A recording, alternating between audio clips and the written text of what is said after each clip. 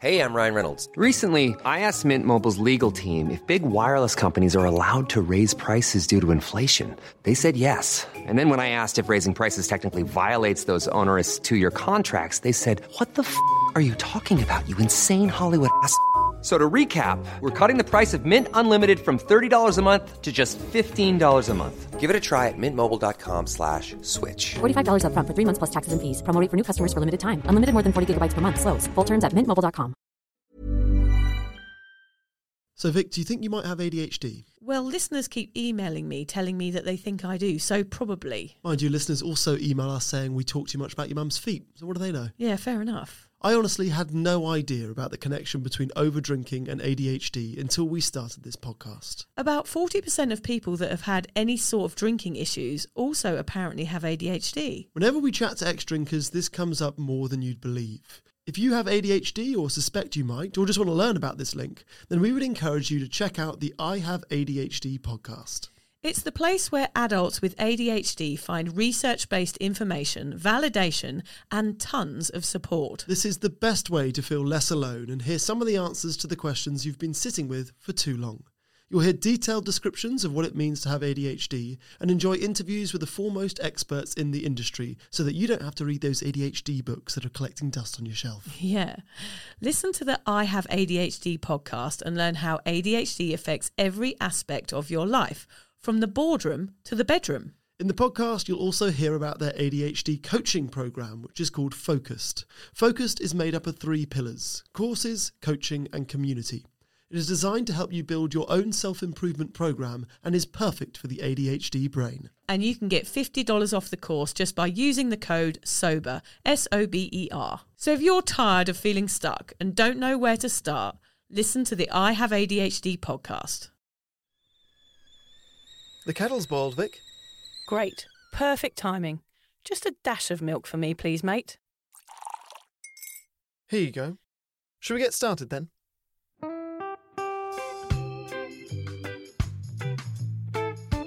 Have you ever woken up on a Sunday morning and said, "I'm never drinking again," and then found yourself waving $50 at a barman by happy hour? Are you wondering why everyone else can stop at 1 while you head to a dodgy after-party with a weird bloke called Disco Dave? If so, it might be time to take a deeper look at your relationship with your reliable social crutch, alcohol. On each episode, we'll investigate our own dysfunctional dealings with booze and find out if it's possible to stop this deeply ingrained habit before things get too messy. Yep, we're going to open up a shame shed of humiliating drinking stories to help you understand why waking up from a booze coma each weekend with a kebab sticking out of your top pocket might actually be negatively impacting your health. Hamish and I are here to delve into what it's like being sober, an unwanted warts and all look into why giving up those cheeky pints or putting down those mummy wines will make you feel happier, help your anxiety and mental health, and turn you into the most sparkly, authentic version of you. Won't that mean I become boring though, Vic? Well, Hamish, we'll just have to wait and see. I'm Victoria Vanstone. I'm Hamish Adams-Cairns. And this is Sober Awkward. So Vic, what is the weirdest thing that you've ever craved? In sobriety? Just in life, I reckon. Including pregnancies. Yeah, including pregnancies. Well, one of the weirdest things I've ever craved is whiskey. Right. Do you even like whiskey? No, I that's can't the point. stand it. Because that's the point. It's weird cravings, isn't it? Things that Okay. get out of the blue. I need a lot of context for this. Okay, because it's so weird, isn't it? I never drank whiskey as a drinker. The only time I ever drank it was when I used to play a game called Please Sir, Can I Have Some More? Oh, a Oliver Twist themed, is it? Yeah. It was when me and my mates used to get back from a night of clubbing, so it would be like 3 o'clock or 4 o'clock or whenever it was, 8 o'clock in the morning, Yep. and we'd be so stoned that we'd all forgotten our own names, that sort of level of intoxication. Sure. And then someone would get out a bottle of Glenfiddich and you had to do a shot of it without wincing or what's the word? Oh, like a poker face. Yes, like a poker face. And then you'd have to hold your glass out and go, "Please, sir, can I have some more?" without flinching. Sure. Yeah, and that was the game. So that was the only time I ever drank whiskey, which was probably not the best time to drink it anyway. Well, you've craved it since then. Do you think you craved the game? No, I haven't craved it. Okay. That's not true. I'm not a sober guru that craves whiskey every day. At 8 a.m. every Sunday morning. No, you'll be pleased to hear. But what happened was, it's that association thing, Hamish. I was watching TV and it was like a period drama about the English countryside, and I do get a bit of longing when I watch things about England, especially if it's old school and they're all like a period drama and they're dressed up in Edwardian outfits and things like that. I get this sort of yearning for the English countryside. And it was some guys up at a bar having a tumble of whiskey, and it looked really sophisticated, and I thought for a moment, if I had a bottle of whiskey here, I would grab it and neck it. Yeah. It wasn't like, oh, I'll have a nice little glass, a nice little shot, and I'll swirl it around in a tumbler. It was like, if I had a bottle of whiskey right here, right now, I would put it to my lips. Okay, and I was really surprised by it. I'm so glad you said this. I literally had this conversation last night. Yeah. I watched an episode of Billions last night. Oh, yeah. And in Billions, they're always like in suits, in fancy offices, or in like a penthouse apartment overlooking New York with a sexy glass of whiskey, just talking about business. I was like, Liz, can we just like get sexy glasses and talk about business sometimes in suits? It wasn't so much the whiskey, but I was like, the whole look I craved. Isn't it funny, the craving thing, like, which is obviously what we're going to be talking about today?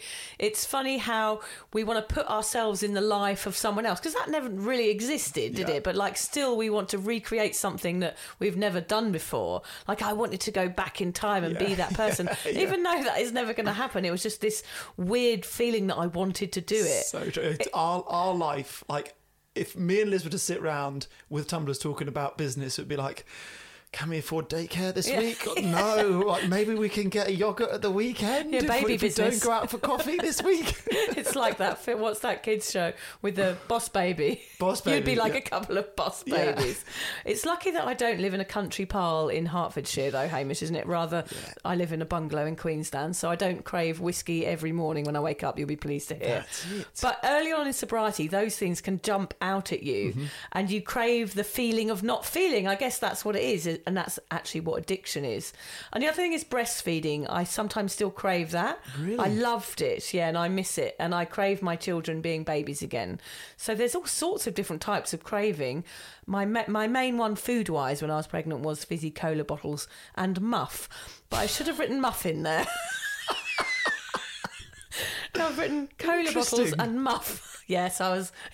Well, it's like me between the ages of 14 and 19. Yeah, fizzy cola bottles and muff. That sums up Hamish's youth. Interesting. I was also going to say, I am probably more likely to have another child than you are. Yes. Would you like to breastfeed them? Oh, yeah. Are we that close already, I are we? reckon we could do that. Yeah. Takes a village, doesn't it? I looked after my sister's son once and sent her a photo of me pretending to breastfeed her child. She wasn't. She didn't think it was very funny. He's 13. How about you, Haim? What do you crave? Yeah, so my favourite food, I think I've told you this, it's when people ask me what my favourite food is. Cereal. Yeah. Yes. My answer is depending on the person that asks it. If you're French and a wino, not a wino, Foie gras. Obviously something sophisticated. Yeah. But between you and me, cereal. Can I just make a point there? Go on. Foie gras is not sophisticated because it involves a horrible process where ducks have something forced fed. Yeah, so no, foie gras is not sophisticated. Foie gras is off the menu. Off the menu. Cereal, though, so I don't necessarily crave it every day, but I used to do lots of marathons. Yeah. And quite regularly, I would crave cereal during the marathon. Right. And I did a bit of research this week, which I always do because I'm educated. Yeah. And I'm just always looking to you are very broaden my educated, horizons. And there is a link to do with your breathing and the foods that you crave. Right. So if you are doing what's called anaerobic exercise, where you are effectively breathing in and out of your mouth, or in of your nose and out of your mouth, it's like more intense exercise, you crave foods that are high in sugar and salt. Interesting. So you think, I'm going to do a HIIT session and then I'll be great for the day. If you do a HIIT session, you're more likely to crave chocolate and fast food and sweets in the afternoon than if you did aerobic exercise, which would be just in and out the nose, more low-paced exercise. Oh, that's interesting. I am always starving after I go boxing. Yeah. Interesting. But funnily enough, the only time that a doctor has ever said to me, you can eat a McDonald's now, is after a marathon, because you lose so much sugar and salt through sweat. Yeah. So I crave a McDonald's and cereal throughout any kind of long distance run. A friend of mine once craved coriander during her pregnancy. She doesn't like coriander, but during her pregnancy she would eat it like it was celery. Like she'd eat mouthfuls of it. Weird. She'd buy a bunch and just crush it like a rabbit. Well, you get those people that like lick washing powder. We talked about it before, haven't we? All those weird cravings. And I watched that awful programme. I think it was called Weird Cravings. I'll do it. Yeah, and there was some woman who was sticking a coat hanger up her bottom. Is that a craving? Well, what's for her? She's just has maybe some Maybe I issues. changed the channel. I searched for the wrong thing. Are you sure that wasn't new porn? Yeah, actually, yeah, it was. The coat hanger lady. I must ask you here, Hamish, before we carry on, what alcohol have you craved since giving up drinking? Okay, good question. I would say Guinness. Yep. I was relieved when they brought out a non-alcoholic Guinness during my sobriety. That did not exist a year ago, and now it does. So I tried it in England, and it did the job. Okay, great. Any other alcohol? I drank such limited alcoholics. I drank such limited alcohols during my drinking years.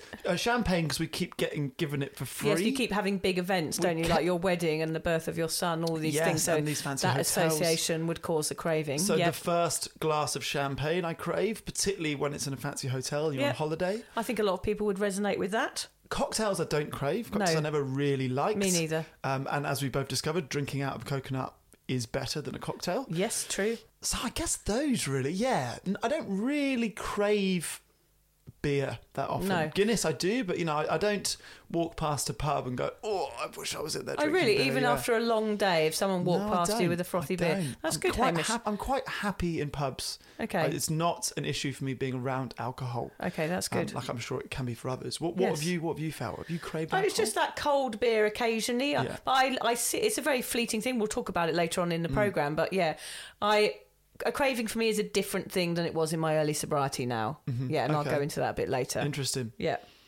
So what are we talking about today? So what I'm going to try and do today is to really boil down what it takes to have a long and healthy sobriety. Now, obviously, it'd be easy to list about 100 different things here, many of which we've covered over the course of the podcast, but I'm going to focus on just 2. Okay, great. Let me guess. Chocolate and unlimited tea.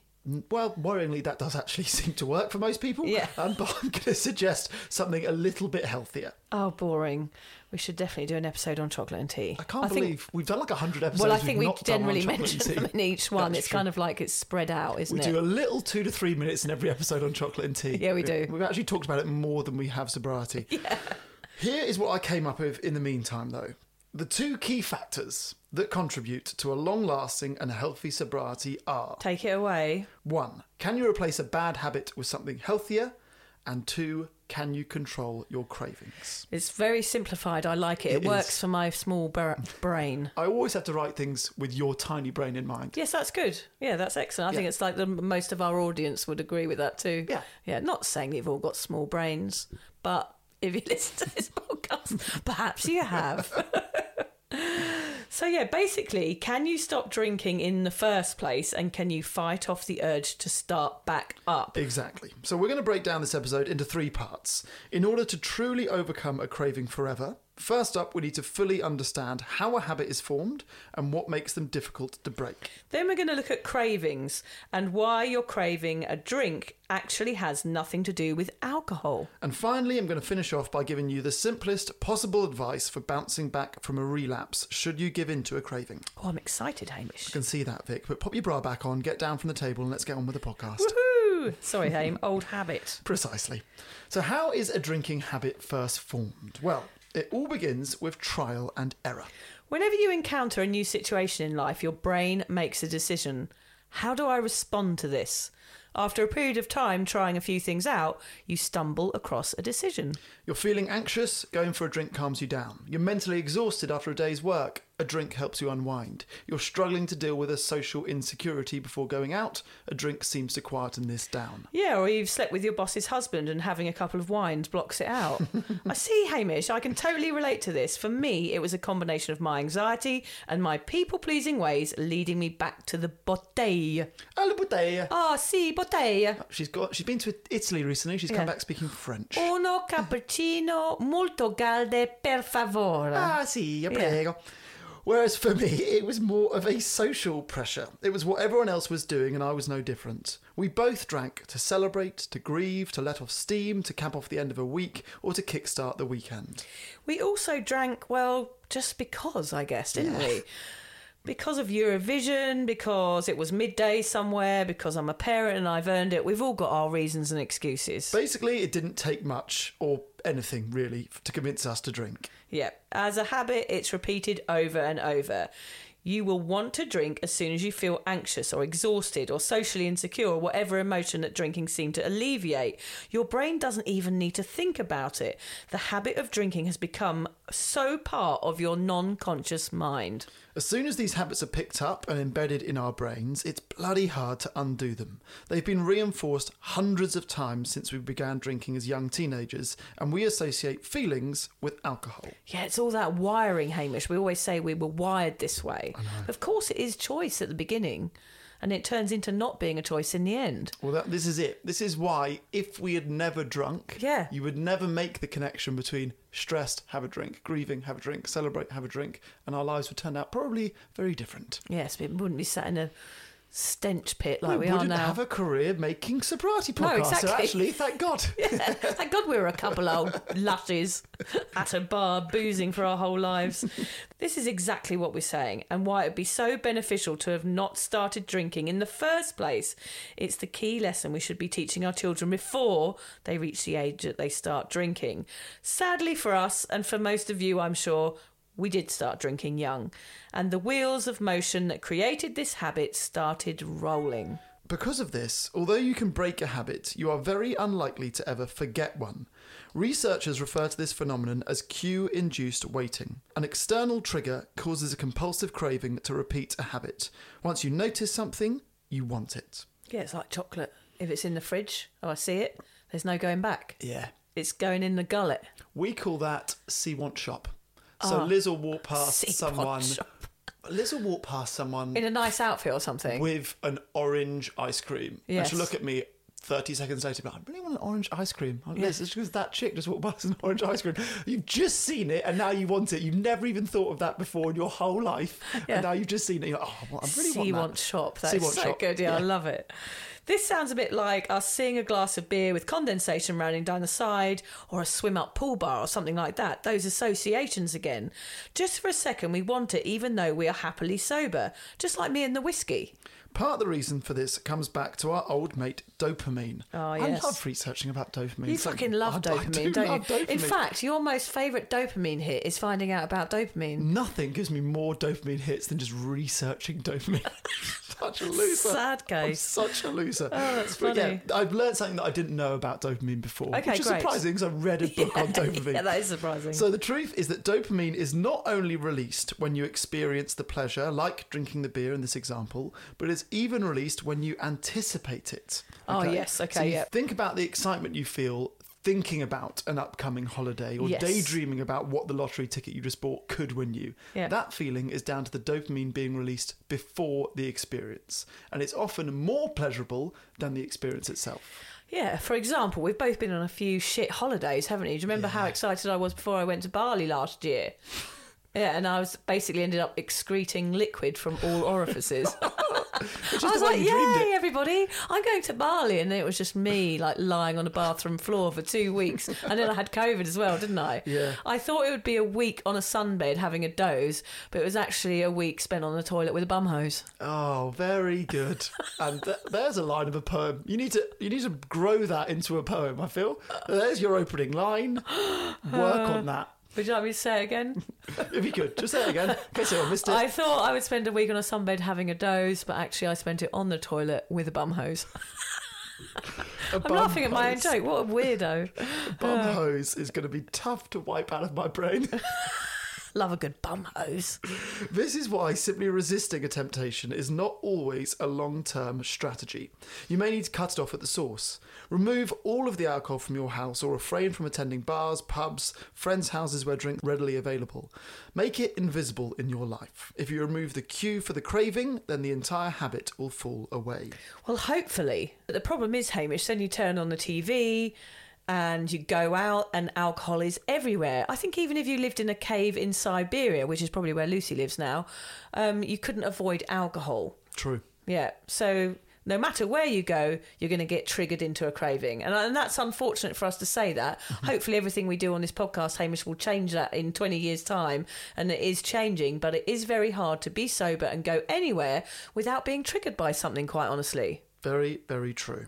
Yeah, so it's a nice segue into cravings there, Hamish. You're not as silly as you look. Thank you very much. To understand what a craving is, we first need to wrap our little heads around the science of how the habit works. You know how excited science makes me, Hamish. I'm going to be up on the bed again, swinging my bra above my head. Woohoo, science! It's weird, actually, because I get excited about it too, and I was shit at science at school. Oh, yeah. It was my worst subject by miles. And do you know why it was my worst subject? Go on. Because we had a teacher who came over to our desk and he always had an erection.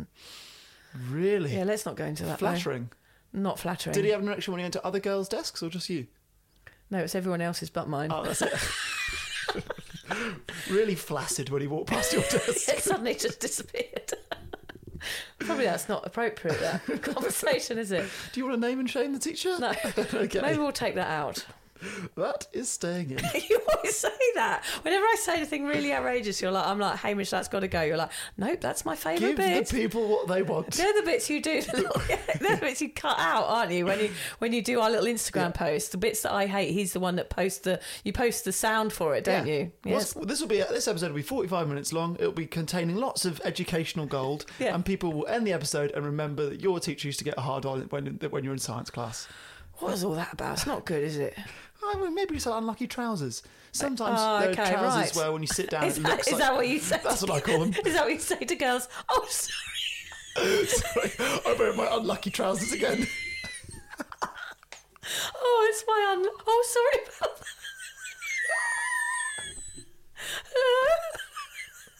that. It's my unlucky.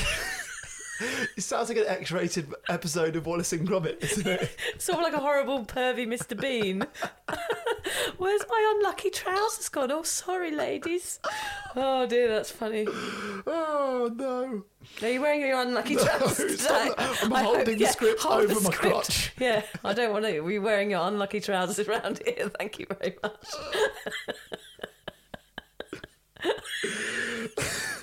Oh, stop. We've got to carry on.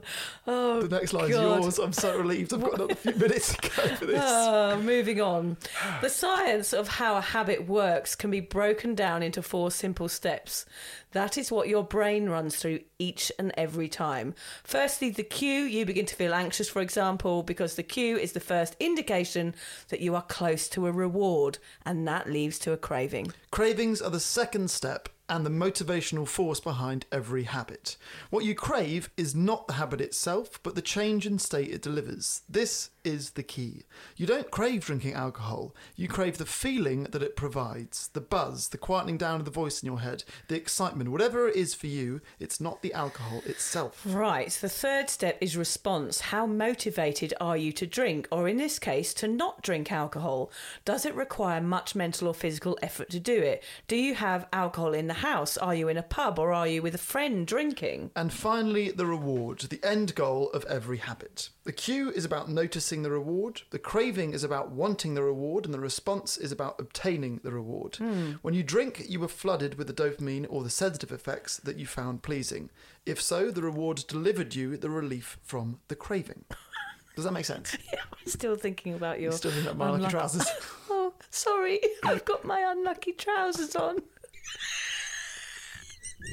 She's jet lagged. Give her a minute. Only to start with, of course. Then came the next drink. Then the shame, the anxiety, the hangover, disappointment and self-hatred. Good times. Yes. In order for the habit to be formed, all 4 of these stages must play their part. If you remove the cue, you won't get the craving. If you don't respond to the craving, you don't get the reward. So you have to kind of reverse it all. Exactly. So to start off with, let's look at removing the cues from your life. Have you ever gone about removing any cues from your life, Hamish? I have gone about removing cues from my life. I began by looking at what made me drink in the first place. The availability of drinks in my house. Okay, yeah. Whenever I opened the fridge, there they were, smiling back at me. Very good. So the only alcohol in my house today is hidden in a cupboard that I never go into. Liz hardly ever drinks, so that's been really easy. It's actually in Sonny's room, Okay. which we realised the other night was more genius than we thought. Liz had a friend visiting a couple of weekends ago, and they did have a drink. Yeah. And then there was no more drinks in the house. They thought, shit, it's in Sonny's room. So if we want to get another bottle, he's asleep. we have to risk waking him up. Okay, yeah, it's not worth it. They went in there, they woke him up, the bottle they were looking for was not in there. Oh, God. That So friendship's over then. It's quite a good idea. If you Yeah. if you or your partner still drinks, hide the alcohol in a really inconvenient place. Yeah. Like Not in a child. teenager's bedroom, no. God, no. Sonny cannot reach the top drawer Yeah, of his okay. cupboard. We're all right there. Although I'm not actually too fazed by its presence, like I said, I feel as if not seeing it every day in the house is still a good move.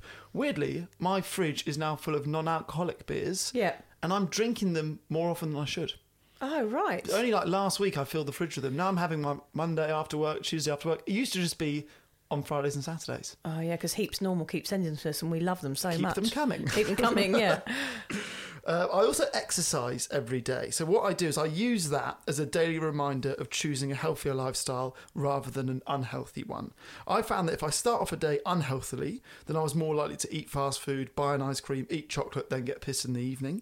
Whereas starting my day with exercise has the opposite effect. I'm in the mindset of like, don't go and have a McDonald's. Like you worked out for an hour this morning, don't undo the good work that you've done. And that sort of domino effect of having a healthier day as a result. So it's you just stopping and taking a moment and realising what you're doing. So it's that sit with it, play it forward. All of that comes into play here, doesn't it? Because So you're just thinking about it. It's like getting rid of bad cues and then trying to implement one good cue, like wake up and do something healthy, to reverse it.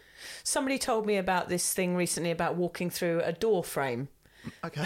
No, it's interesting because actually walking into a door through into another room, it's an opportunity for change. Okay. And it was like this analogy of how actually if you decide that you feel like a drink, you go and walk through a door frame, it gives you an opportunity to change your frame of mind. It's actually a thing that therapists do. Interesting. Yeah, it's quite interesting. Go on, try it. I'm just going to see you going to and fro out of doors. I still want chocolate. I still want it. Funny. What about you? Have you approached cutting out any of your old cues to alcohol?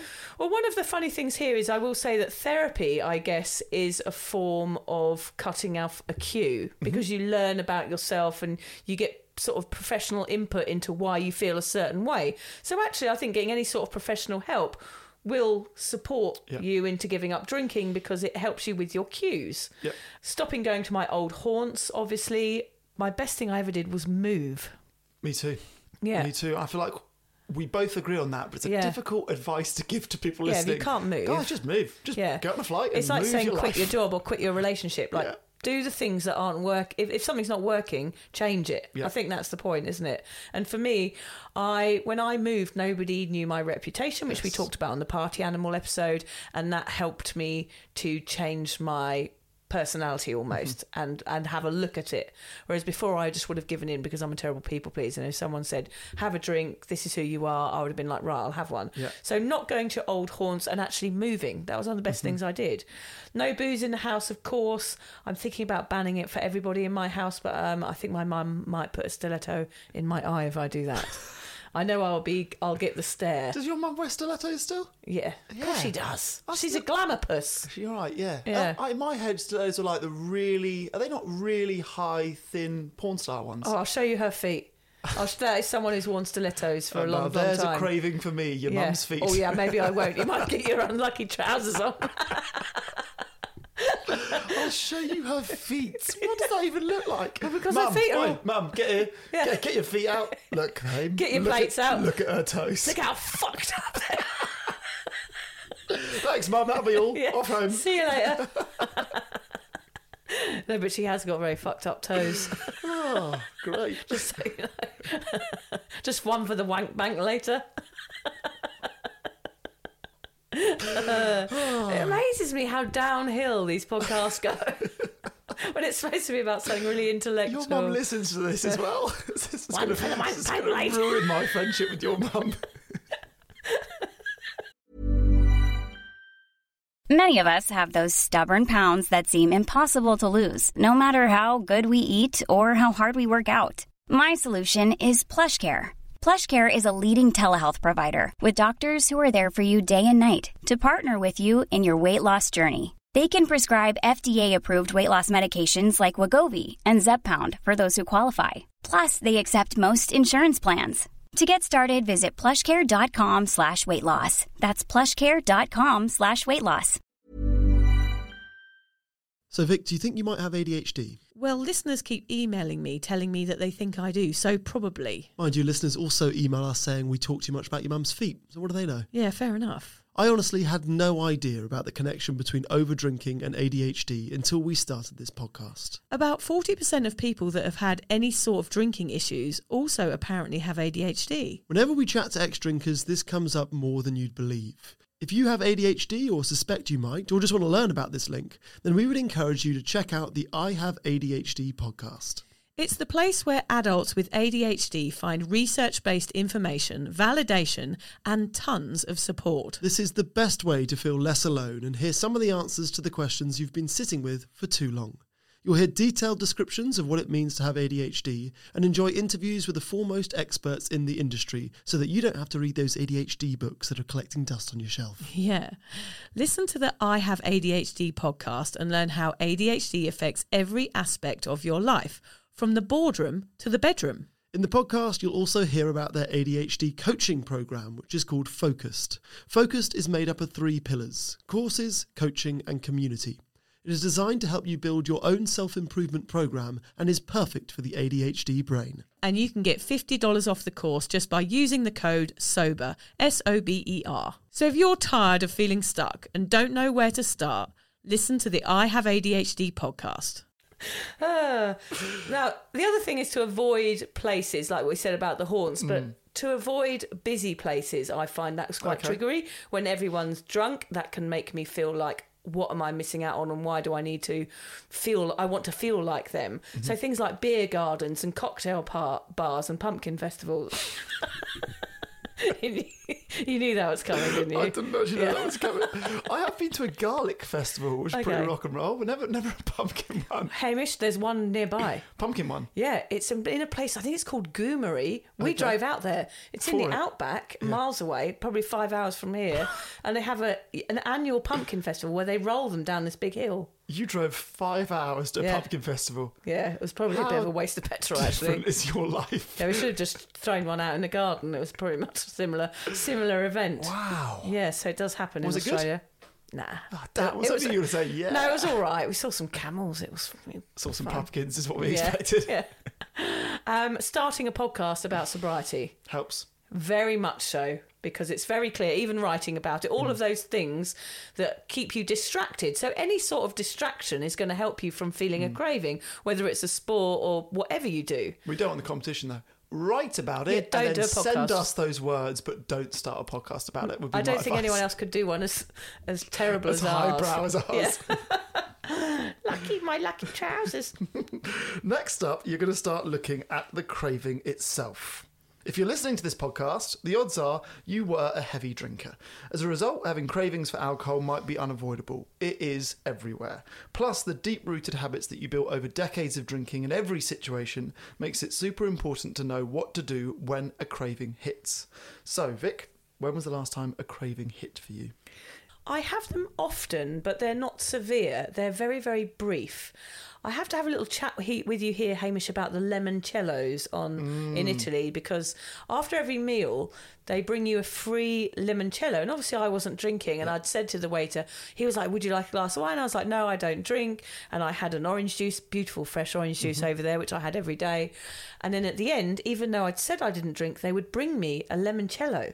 Really? And I say, no, I don't drink. They said, no problemo. Limoncello, it's sweet, everybody drink. He just couldn't comprehend that I wouldn't drink the limoncello. And it was getting quite awkward, to the point where every night I went out, I was almost wanting to say, please don't offer me a limoncello, because it was getting to the point where I was almost being convinced by him. I was like, well, maybe it's all right if I have one. He thinks it's all right. He's Italian. And it's funny how the brain starts to believe these sort of, messages that are coming from the outside. I knew I wouldn't have it, but at the same time there was part of me just going, oh, well, maybe it is okay. Yeah. Well, why can everyone else do it? Well, exactly. Anyone less strong in their sobriety than you, come night 4 or 5 or 6 for a waiter saying, go on, you probably would crave. Well, it's almost like an unforeseeable craving because there's somebody literally putting it in front of your eyeballs and going, here, have this. And it looks delicious. And I did have a smell of it. Yeah. Oh, yeah. So that was the last time really I had a craving. I think what I will say about that, about my cravings now, is that they are more of memories than cravings now. Okay. Which is how I was trying to think about this last night. So if I see a cold beer or I think, oh, that looks nice, I remember how I used to feel when I had that first drink. Mm-hmm. But then I also remember how it actually made me want to die the next day. Yeah. So it's very brief, my going, oh, that looks nice, but no, that made me have really bad anxiety to the point where I wanted to die. So do you think you can turn up the dial on the I wanted to die memory more than the, oh yeah, having a drink's a nice time? Absolutely, because it's not a reality for me having that one drink. Yeah. It never ever ended well, and I know my own behaviour now because I've spent so much time looking at it and preparing for it and knowing that is never ever a possibility for me, one drink. Mm-hmm. So I do what we always say, I play the tape forward, and I have to, and that ensures that thought is sort of forced out of my mind. I know it would just end up me stumbling around and probably sleeping with that waiter. Yeah. Quite honestly. Really hot? He was, well, it didn't matter whether he was hot or not. If I'd had a few limoncellos. Yeah. So it's more of a, oh, there it is for me now. And I remember I used to do that and I don't do it anymore. Mm-hmm. So it's like a memory.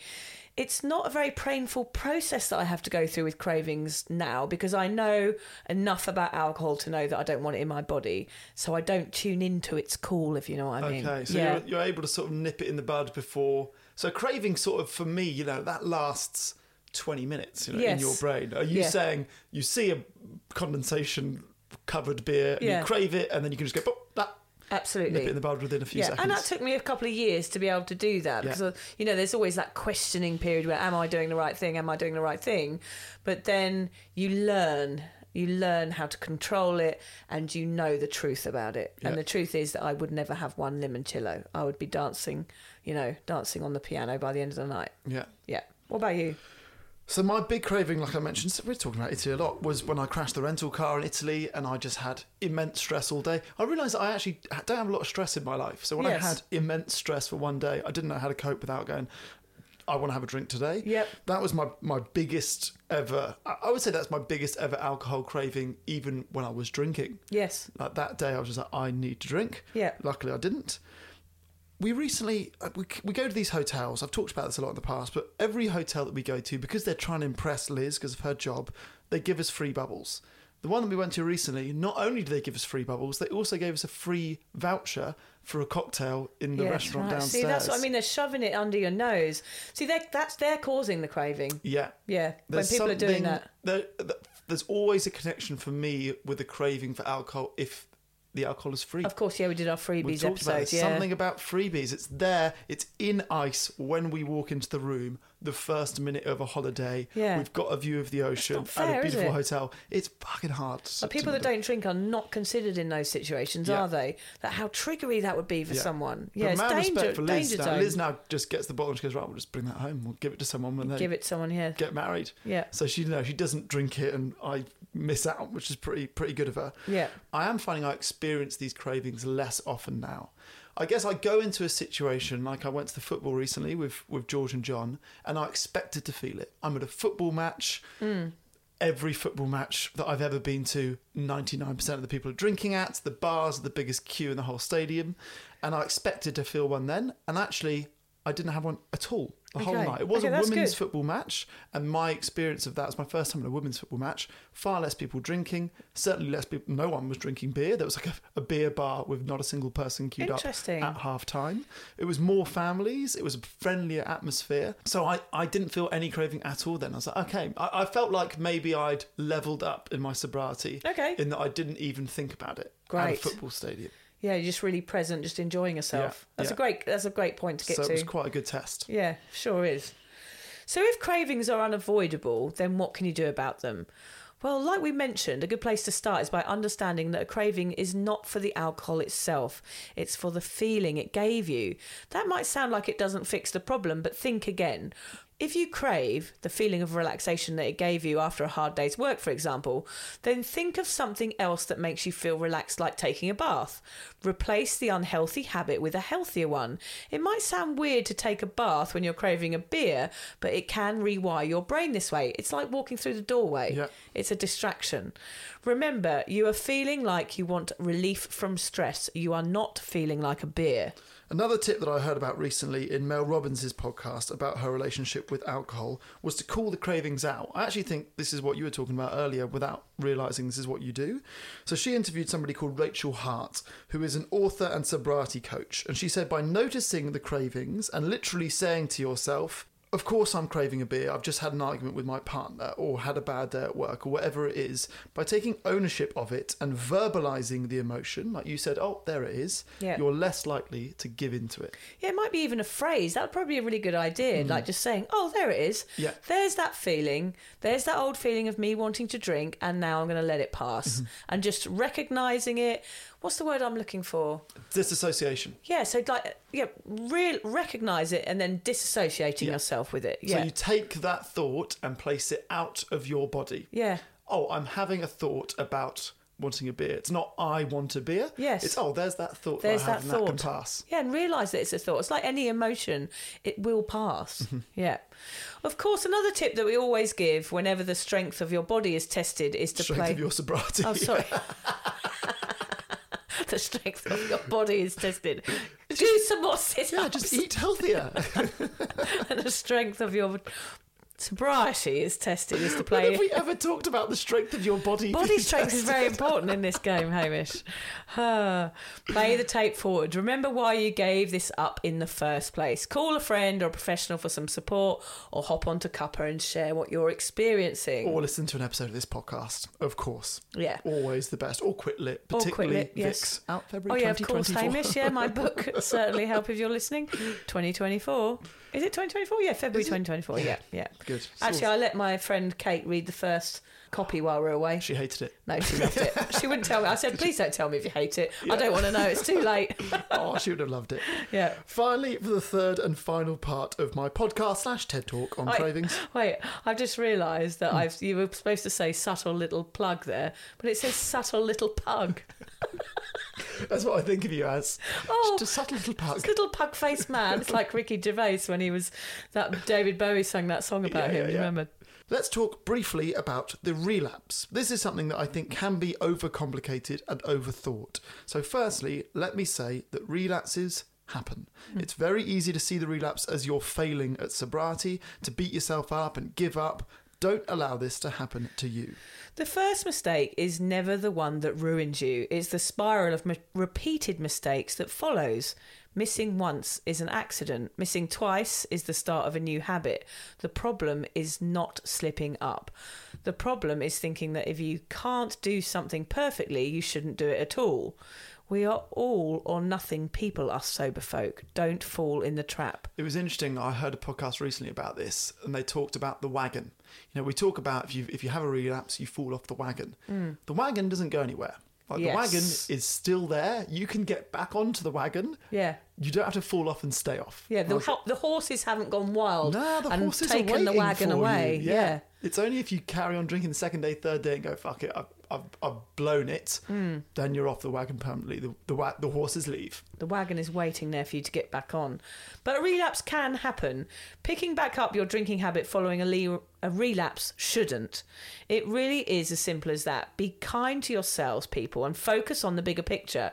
Remember, a relapse is an opportunity for you to start again with more motivation to do it better this time round. A relapse is basically an education. We get a lot of people on Cuppa going, look, I decided to try moderation again. And there was a brilliant post the other day, and she wrote, this is what happened. She wrote a big list of why it didn't work out. Okay. She went, guns blazing, yes, I'm ready. I've been sober for a year and I feel strong and I think I can manage to have a few drinks. And it went completely wrong. She had bad anxiety again. The one drink turned into 2, turned into 3, turned into 4. And it was a really brilliant way she did it. But now I know it was like a test. It was a test showing me that I can't do it. it. So when a relapse happens, use it as a test and say, right, that doesn't work for me, because it won't. Yeah. Moderation won't work for you if you're a big drinker and you've given up. It won't work. So going in, it's not the end of the world to have a relapse. That's our point, is that it might make you feel awful, which will make you want to drink again. Yeah. And you'll want to numb out the fact that you've relapsed, so then you're on this vicious spiral again. So don't do that. Yeah, well, you can make bad things your biggest motivator. Like, yes. For you, if you'd never suffered from anxiety, you probably would never have gone sober. Absolutely. For somebody else, if they never relapsed over and over again, they probably would never have had that, screw it, like I'm at my lowest point now, I'm going to absolutely go for it, never drink again. And if you'd never tried moderation, gone back in, you would probably never be sober now. It's the same thing. These bad things that happen to us, everyone, I know they feel like shit, but actually they're the things that will make you strong.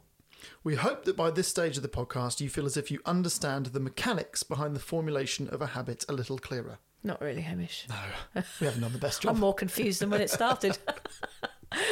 Hopefully you understand what a craving really is and how to act on them when you're hit by one. And you're better prepared to pick yourself back up should you give in to a craving and relapse. I must say there, when we say you're hit by one, it makes it sound like this bolt out of the blue that William Porter talk about all the time. It's not a bolt out of the blue, it's you creating it. So if you remember that, it doesn't come from anywhere else. It comes from you, and you associating yourself in all of these situations of when, and reminding yourself of when you used to drink. Yes. So remember that. It's coming from you. Those cravings are coming from inside your brain. Right, Hamish, shall we finish with a cheesy quote and a disappointing affirmation and an email? It's quite a lot, isn't it? It's a lot, but it's all worth it. They're good ones. Holy shit, we got a big one here. Go on.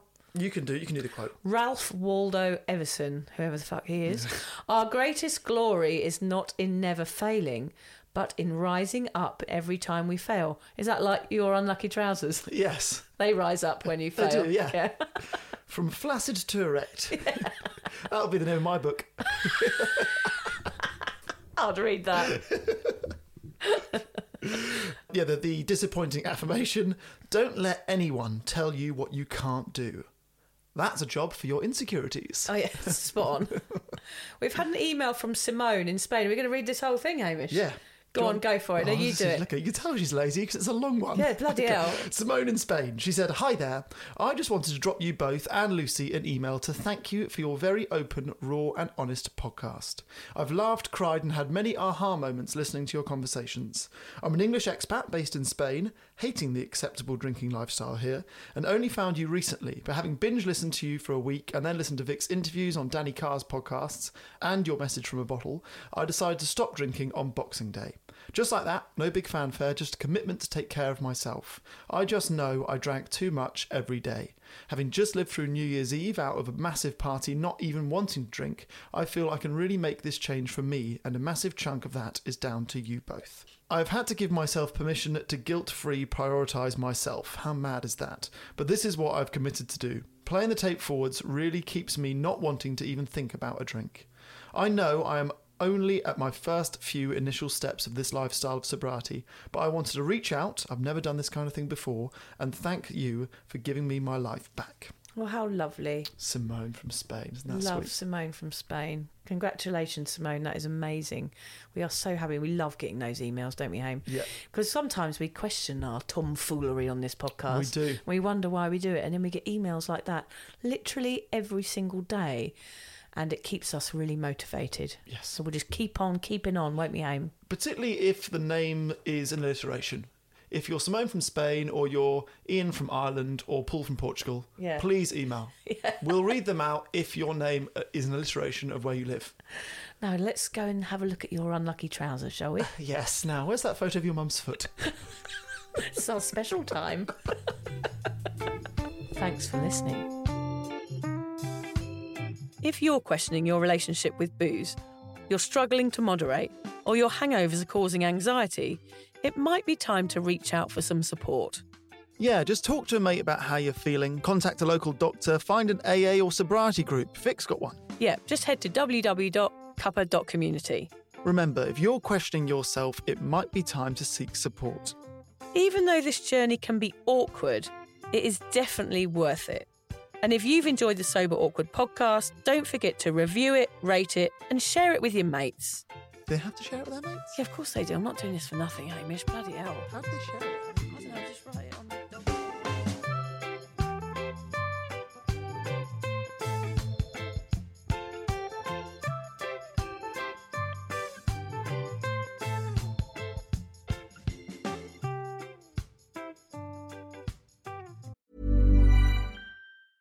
Ever catch yourself eating the same flavorless dinner 3 days in a row? Dreaming of something better? Well, HelloFresh is your guilt-free dream come true, baby. It's me, Keke Palmer. Let's wake up those taste buds with hot, juicy pecan-crusted chicken or garlic butter shrimp scampi. Hello Fresh. Stop dreaming of all the delicious possibilities and dig in at HelloFresh.com. Let's get this dinner party started. Hi, this is Paige from Giggly Squad, and I want to talk to you about Splash Refresher and my water intake. Okay, so you guys obviously know that I'm a hydrated girly, but sometimes when you drink that much water, it starts to just taste bland, and you're just like, I need something to spice it up. That's why I love Splash Refresher. It has 0 sugar, 0 calories, and it's a splash of sweetness. And they come in 5 different flavors. They're so good. Wild berry, acai grape, pineapple mango, lemon, and mandarin orange. My favorite is the wild berry because I just love a berry. So if you're like me and you're drinking water all day, then try Splash Refresher. It's going to absolutely change your water game, and it's good for you. Imagine the softest sheets you've ever felt. Now imagine them getting even softer over time. That's what you'll feel with Boll & Branch's organic cotton sheets. In a recent customer survey, 96% replied that Boll & Branch sheets get softer with every wash. Start getting your best night's sleep in these sheets that get softer and softer for years to come. Try their sheets with a 30-night guarantee. Plus, get 15% off your first order at bollandbranch.com. Code BUTTERY. Exclusions apply. See site for details.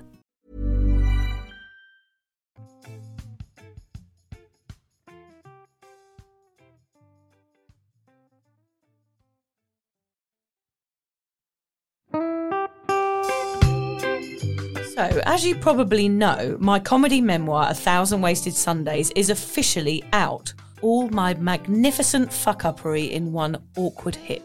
If you'd like to get your hands on a copy, it's now available from all good bookstores. We always say all good bookstores, don't we? Yeah. Are there bad bookstores? No, it's probably ones with moody sellers. Oh, yeah, really depressed librarian folk. Yes, okay, good. So there are probably some, but we're only storing it in the good ones. It's only made it into the goodies.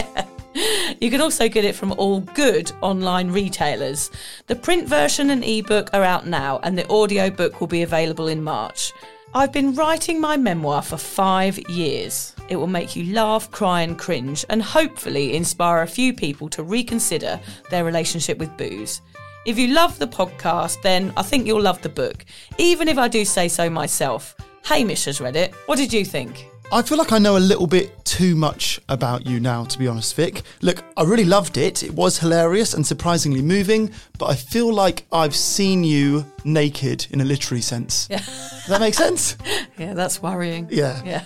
From an emotional point of view, seriously, it wobbled my teeny weeny wooden heart, Vic. Okay. My teeny little wooden heart. Well, his wooden heart is broken. Anyway, so if you do manage to get your filthy mitts on a copy, please do me a favour and head to goodreads.com and give me a review. Doing that will help me get it out there to those that need a bit of sober support. So there you have it. My story, unwanted warts and all. Come and get awkward with me. Not to be too demanding or anything, but seriously, go and buy it now. Yeah, go and buy it. Go and buy it right now. Yeah, don't just tell your friends. Buy it, and then buy your friends one or two. Yeah, don't give them a copy. Yeah. Buy it, yeah. And you know what? Don't be careful where you store it. If you lose it, you can always buy another 5. Yeah, buy another one. Yeah.